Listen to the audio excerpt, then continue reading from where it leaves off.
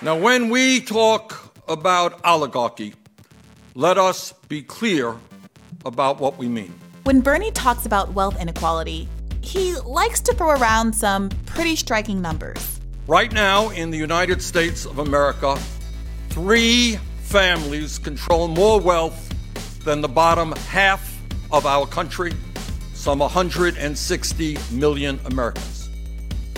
The top 1% own more wealth than the bottom 92%. And 49% of all new income generated today goes to the top 1%.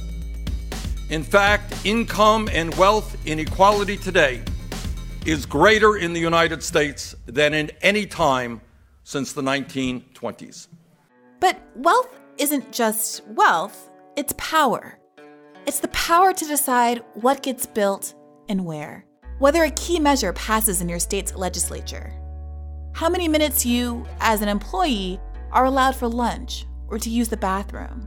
Yes, we as Americans are free to voice our opinions, to vote in elections, and to pick up and move to a new neighborhood, if you can afford it. But take a moment to think about all the things that affect your life, often profoundly, over which you have no power at all. A basic economic presumption is that willingness to pay equals ability to pay. But anyone who's ever been faced with an exorbitant bill for life-saving medical treatment knows that that's less a maxim than a taunt.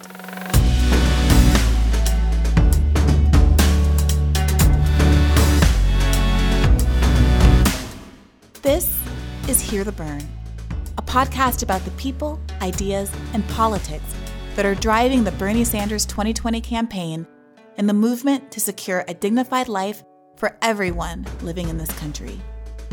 My name is Brianna Joy Gray, and I'm coming to you from campaign headquarters in Washington, D.C. Last week, on the heels of Bernie's big democratic socialism speech, we talked democratic socialism with our parents. And I felt like we made some progress in explaining why we've chosen to define our movement as a democratic socialist one. Many of you asked to hear more of Bernie's speech. So for this episode, we're diving back in, this time with the help of Bhaskar Sunkara, who as founder and editor-in-chief of Jacobin magazine, has done much to familiarize folks with democratic socialism in recent years. So I'm probably not telling you anything new, but Bernie Sanders likes to talk a lot about the economy. Like, a lot. We now have an economy that is fundamentally broken and grotesquely unfair.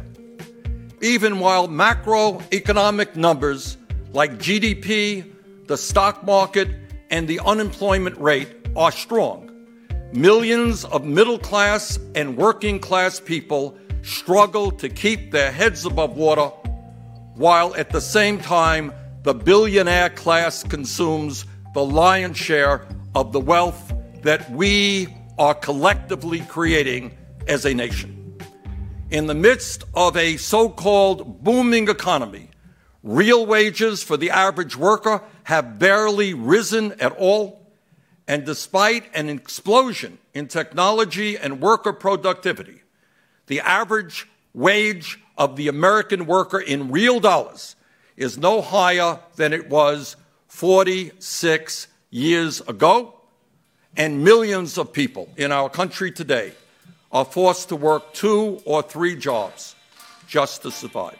His point is that although we live in a productive, wealthy country, the hard work of Americans isn't translating into tangible gains, at least not for the 99%.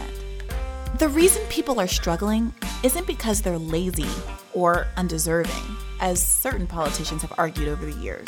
We have got this tailspin of culture in our inner cities in particular, of men not working and just generations of men not even thinking about working or learning the value and the culture of work. It's because the profits of their labor are being stolen by the rich. This concept is intuitive to working people, and it even went over well with Jaime Marquez, the father of my coworker Bianca Marquez, who we spoke with on last week's Democratic Socialism episode. Mr. Marquez was born in Venezuela and was generally opposed to the label Democratic Socialism, though he generally likes Bernie Sanders. But when it came to basic labor theory, we were all on the same page. I am a capitalist. In this hypothetical. I thought you were about to make a self-proclamation there and like break that on this podcast, and I was really excited. No, I feel like my Twitter following would have some thoughts and feelings about that. But let's say that I've got a bunch of wood. I'm in the business of making tables, okay? You are a laborer. You're a worker. I have $10 worth of wood products. Because I have capital for reasons historically, maybe I colonized someone, who knows, but I have capital. So I have $10 worth of wood and I say to you, can you make this into a table? You are able to do so. You fashion this table for me and now I'm able to sell it to Bianca for $20. There's $10 worth of profit there. You made those $10 worth of profit. I provided $10 worth of materials. You provided $10 worth of profit through the work of your labor. And now I'm selling it to Bianca for $20. Now, for me to recoup my investment, I have to take $10, right? And for me to make any profit at all, I've got to take some of the profit that you put into this table, right? You put in $10, but you can't get $10 back, or I don't have any incentive to do this, right? The issue isn't that we should incentivize people to make tables, but imagine if you had an ownership stake in my business so that all of the profit that I make, some of it goes back to you as well. So the question isn't, should the government own my business? Should the government take the wood and make you work for the government? The question is, should the people who are laboring, people who are working and actually generating the profit in this country, generating all of the goods that make America actually great, should they get a bigger share of the pie instead of me saying, you're poor. You would take $1. You would take 50 cents. You would take 25 cents. Right? That's the squeeze we're trying to stop. I agree with that.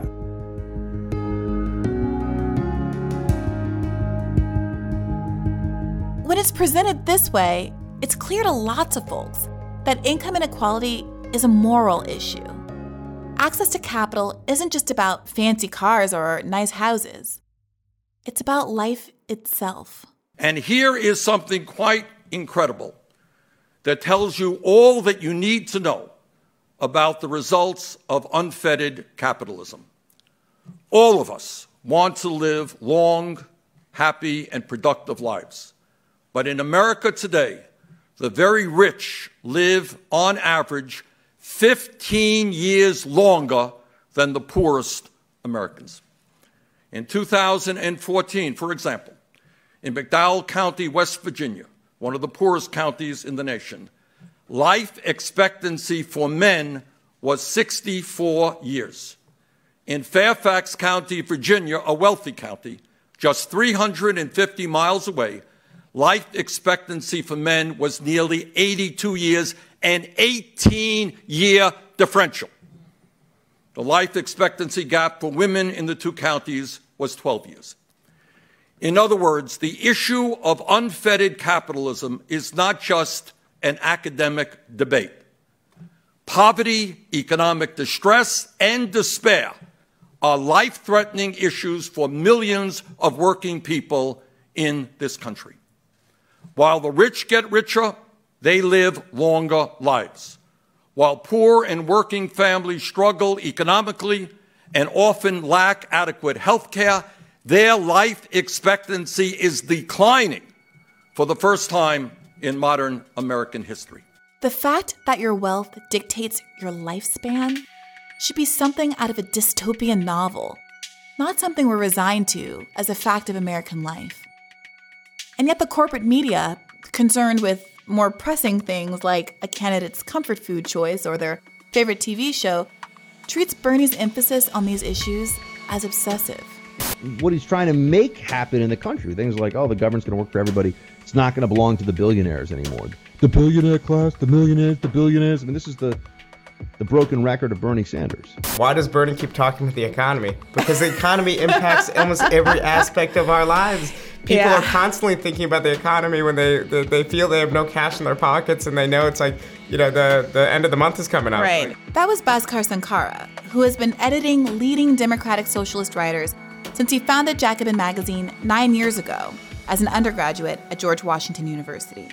Bhaskar argued that what the media sometimes paints as an obsessive distraction is actually at the core of why Bernie's message resonated so unexpectedly in 2016. This is on people's minds, and we just need to convince them that it's actually worthwhile to go out there and not only vote, but organize and campaign and actually come out. Because I think that a lot of working class Americans like our message, but there's a degree of cynicism that creeps in after decades of politics not doing anything for you. Understandable cynicism. Yeah, especially you don't even get the day off. Right. It's like, are you really, it's like, is it worth standing in line for an hour and a half to vote? And that's what you heard from a lot of these, the parts of the country that historically were these democratic socialist bastions, and which also were the turning point for 2016, places where people didn't turn out to vote. When you go and you get narrative accounts, instead of just looking at polls, when you ask them why it was that they didn't vote, these are often not apolitical people. These aren't people that didn't care. These are people who said after decades and decades of voting for politicians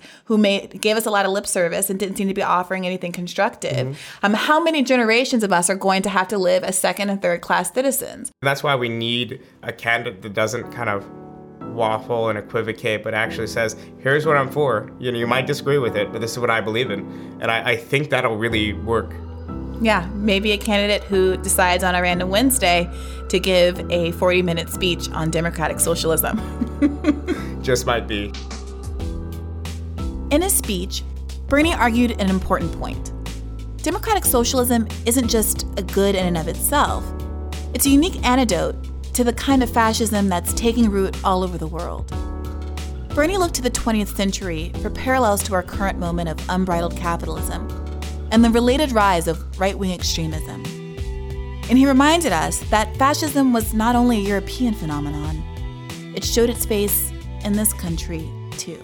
The challenge we confront today as a nation and as a world is in many ways not different from the one we faced a little less than a century ago during and after the Great Depression of the 1930s. Then as now, deeply rooted and seemingly intractable economic and social disparities led to the rise of right-wing nationalist forces all over the world. In Europe, the anger and despair was ultimately harnessed by authoritarian demagogues who fused corporatism, nationalism, racism, and xenophobia into a political movement that amassed totalitarian power, destroyed democracy, and ultimately murdered millions of people, including members of my own family.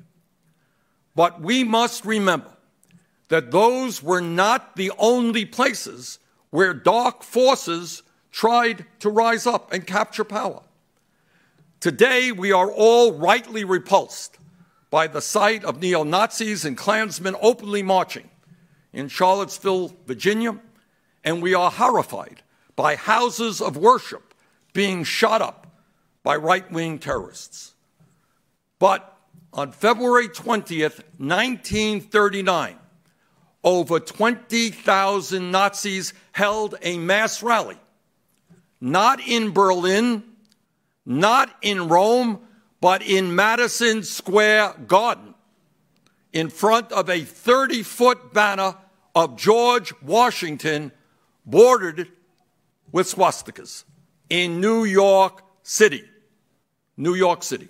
If America had its own homegrown fascists, Bhaskar explained that we had our own democratic socialists, too. American democratic socialists have been around for a very, very long time. About 100 years ago, the mayors of cities like Berkeley, Troy, Milwaukee were all socialist.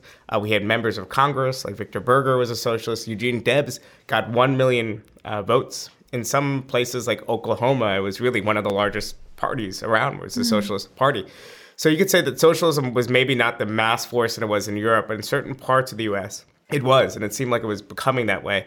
And socialists themselves embedded themselves as part of much larger reform efforts. And this was true throughout the 20th century. So in the early years, socialists were fighting for things like women's suffrage. They were fighting to create labor unions and then to democratize and integrate those labor unions. You have this massive expansion of industry and westward movement, but life out there in the West and these mining towns and places like that was extremely precarious. So often one company would be the largest kind of company that would run basically a town.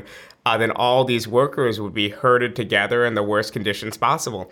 So you have the perfect moment where people realize that they're either going to starve in this country, many of them are immigrants, so this place that was completely new to them, or they're going to figure out a way to band together and organize collectively. And they did organize across different nationalities, people who spoke different languages, across different races. They figured out a way to fight together, and socialists were there with a very confident and simple appeal.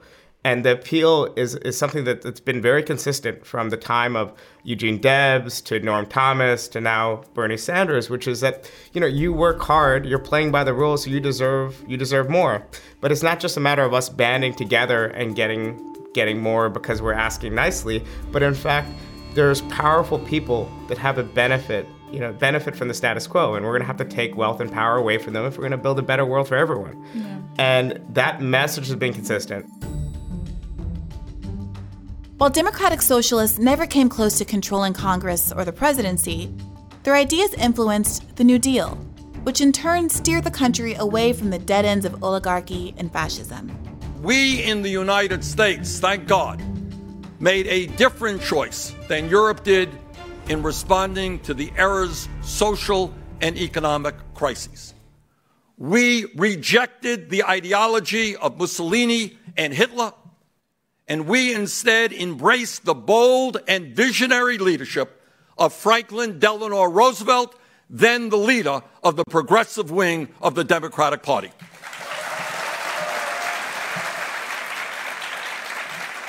Together with organized labor, leaders in the African American community, and progressives inside and outside the Democratic Party, Roosevelt led a transformation of the American government and the American economy.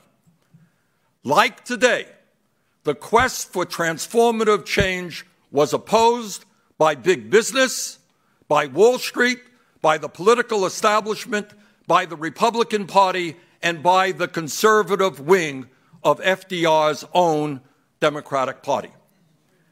And he faced the same scare tactics then that we experience today: red baiting, xenophobia, racism, and anti-Semitism.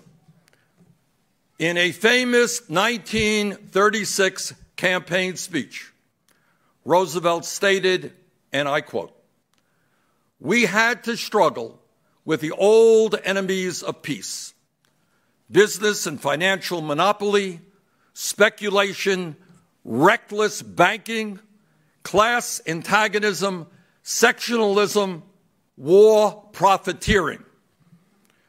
They had begun to consider the government of the United States as a mere appendage to their own affairs. We know now that government by organized money is just as dangerous as government by organized mob. And Roosevelt concluded, and I quote, "Never before in all our history have these forces been so united against one candidate as they stand today. They are unanimous in their hate for me, and I welcome their hatred."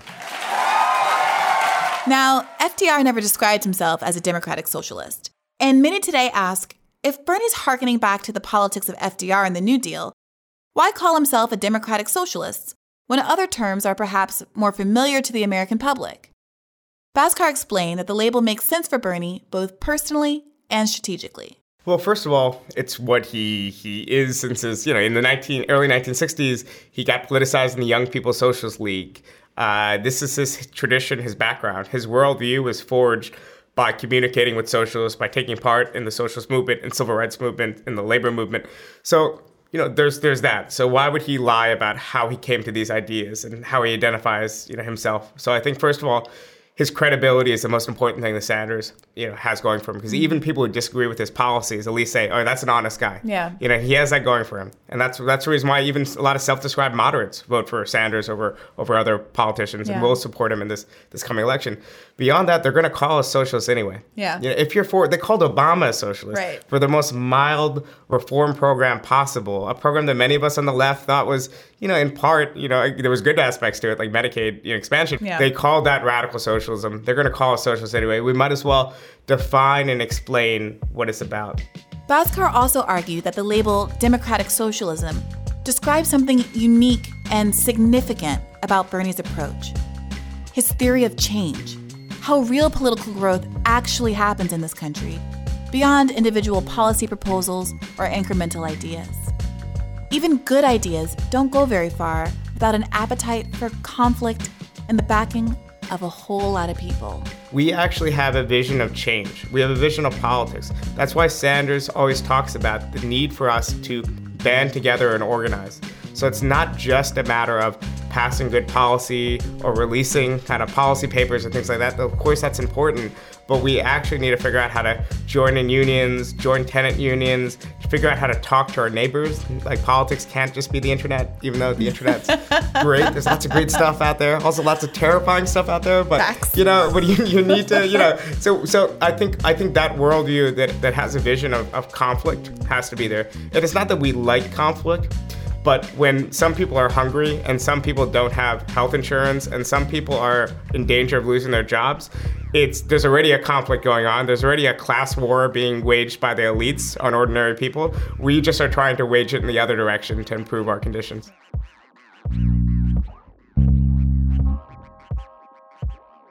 As we talked about a little last week, Bernie's DimSoc roots influenced not just his commitment to economic freedoms, but to racial justice as well. Civil rights leaders, from A. Philip Randolph to Martin Luther King Jr., all embraced democratic socialism and were skeptical of the prospect of racial equality emerging under unfettered capitalism. Bosses across not just the South but the North too benefited from the fact that workers were split into different groups. And you have, in the case of Black Americans, this group of people that are the most exploited and marginalized group. And that was naturally, you could be a boss and not be personally a racist, but still say, if I could get away with paying this person $5 an hour instead of $8 an hour, I'm going to pay them $5 an hour. Yeah. And I think they understood that connection, that in fact, there were real economic interests that had a vested interest in continuing this stratification of people. And in other places, other contexts, that stratification happens differently. So in India, there might be caste or whatever else. But capitalism everywhere has seemed to produce, or at the very least, benefit from this division. And beyond that, they realize that if you're talking about helping the most marginalized groups in the country, so in this case, Black Americans, you have to be talking about distributing power and wealth. And if you're talking about distributing power and wealth, you're talking about class conflict, you're talking about class, you're talking about all these other things that socialists had a really useful analysis for. Beyond that, there was a social connection, which is simply from the 1920s and 30s onward, socialists were at the forefront of the struggle. So to the extent that you could find white Americans that were putting their neck on the line to organize Black workers and to participate in these struggles, a lot of them identified as socialists. So there's a lot of credibility built up among socialists and communists in these communities. But I think we often forget the kind of the march for jobs and justice. The March on Washington was about more than just formal equality. Yeah. Because we're seeing today that the civil rights movement, what we ended up with, was a partial victory. Yeah. There was real advances made, but also if you consider mass incarceration, poverty rates, unemployment, all these things are the result of not being able to finish the revolution, not being able to use the power of the state to do things like guaranteed jobs to everyone who wants to work, and all these other programs, Medicare for all, these things we sometimes think of as, oh, this is a good program, but it won't really help with racism or it won't really help with sexism. Like, actually, in fact, like, these relieving the precarity and the hardship that people find themselves in will, in fact, help with these other forms of oppression, too, even though we need separate campaigns about them as well. Right now, we have this image of the Rust Belt, for instance, that just angry white workers who lost their jobs. And obviously there's a lot of those people too. We need to organize them.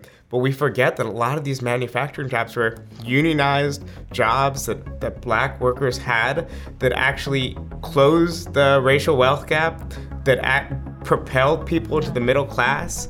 That in combination with public sector employment.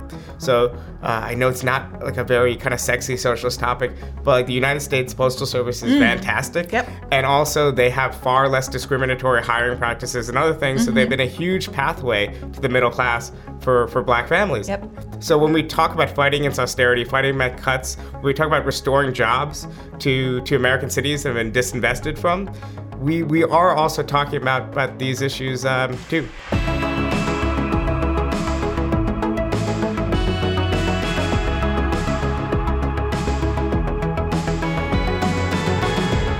Last week, we spoke to Dr. Greg Carr, a professor of African American Studies at Howard University, who echoed that refrain. World War II. A. Philip Randolph, who starts a union. And people know about the Brotherhood of Sleeping Car Porters and chambermaids, these black men and women who are working on these trains. What we don't always pause to remember is that the Brotherhood extended past the United States. There are chapters in Canada. This union movement isn't just localized to the United States. That's one reason why black people could understand socialism and what we now call, democratic socialism or even communism. At any rate, because they didn't see it as an American issue. They saw it as a fairness issue. And part of the threat in America always to the specter of something like democratic socialism is the idea that there are values that somehow transcend the United States. And as Bernie has always made exceedingly clear, some of the most powerful forces in this country and in the world are going to oppose us every step of the way, just as they did FDR. By rallying the American people, FDR and his progressive coalition created the New Deal, won 4 terms, and created an economy that worked for all and not just the few.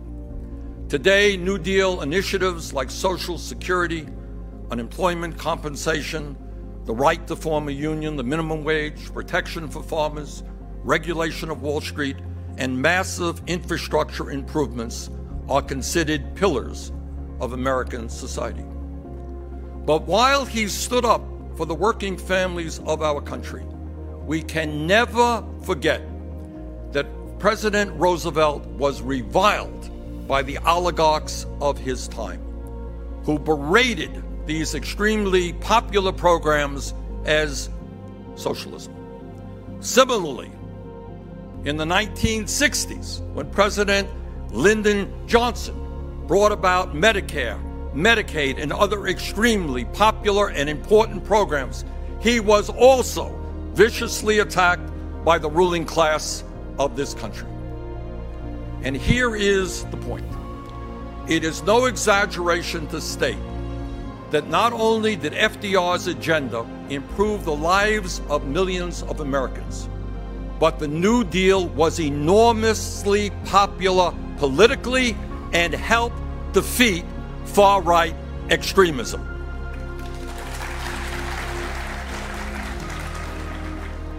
For a time.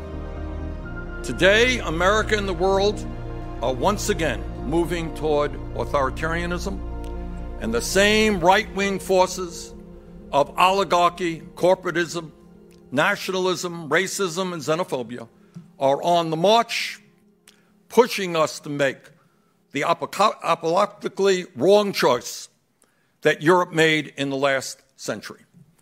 Today, we now see a handful of billionaires with unprecedented wealth and power.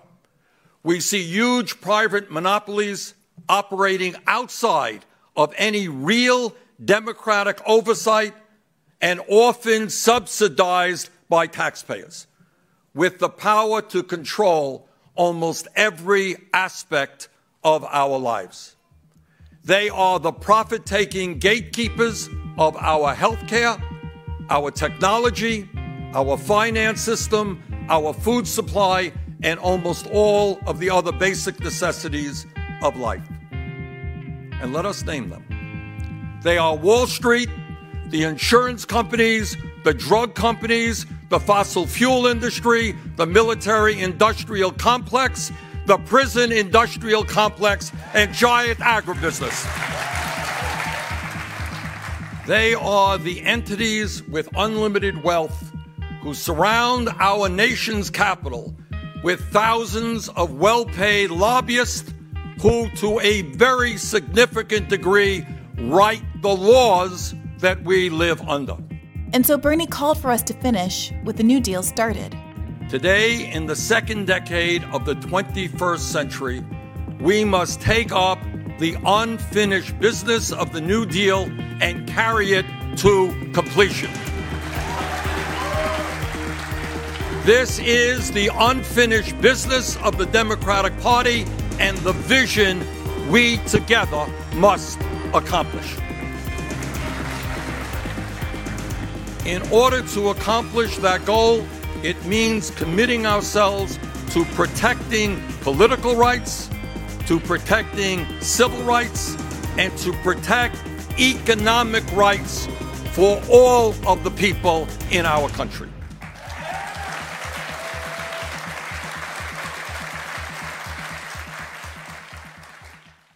As I sometimes like to tweet, the people get it.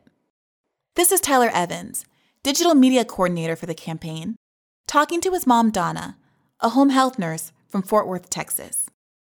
He interviewed her last week for last week's podcast, but his tape came in a little too late to include with all the other parents. Still, it's worth listening to. When I say the words democratic socialism, what comes to mind, and what does it mean to you? I really don't know what socialism is, but when I hear socialism, I think of Canada and health care for all. So would you say that's a good thing? Yes. Okay, so it sounds like you have a good view of socialism then. Yes. All right. Would you describe yourself then as a democratic socialist? Yes. Okay. Why would you say that?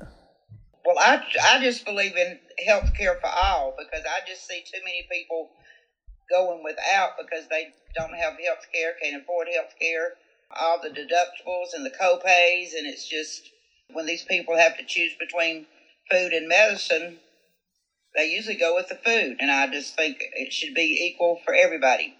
For many Americans like Donna, who have seen a health crisis up close, it's as simple as that. We choose life.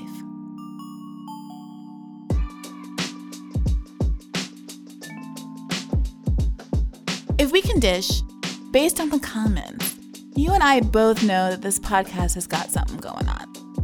I think it's the kind of podcast you can share with people who aren't necessarily committed to the Bernie Sanders campaign, but who generally share progressive politics, and they'd actually enjoy it. We try not to be too propagandistic. We try to keep an open mind and just be informative broadly and generally movement-oriented. So if you haven't already, and you have friends or family who maybe listen to other popular pods that save and might like a different perspective, maybe suggest they listen to 1 or 2 episodes of Hear the Burn and see how they like it. Let us know how this goes at our email address or on Twitter. I'd love to know how that turns out. My favorite episode, that's hard. I'd have to say episode 3, because the busting the Black Bernie Bro mythology is something that's very near and dear to my heart. So my second favorite is probably last week's, largely because I think it is really important message-wise. It tells a story that I think is really foundational to the reason why I came over to left politics, and I hope that it has the same effect on at least one listener. Let us know what your favorite episodes are by rating and reviewing us at iTunes or wherever you listen to your podcasts.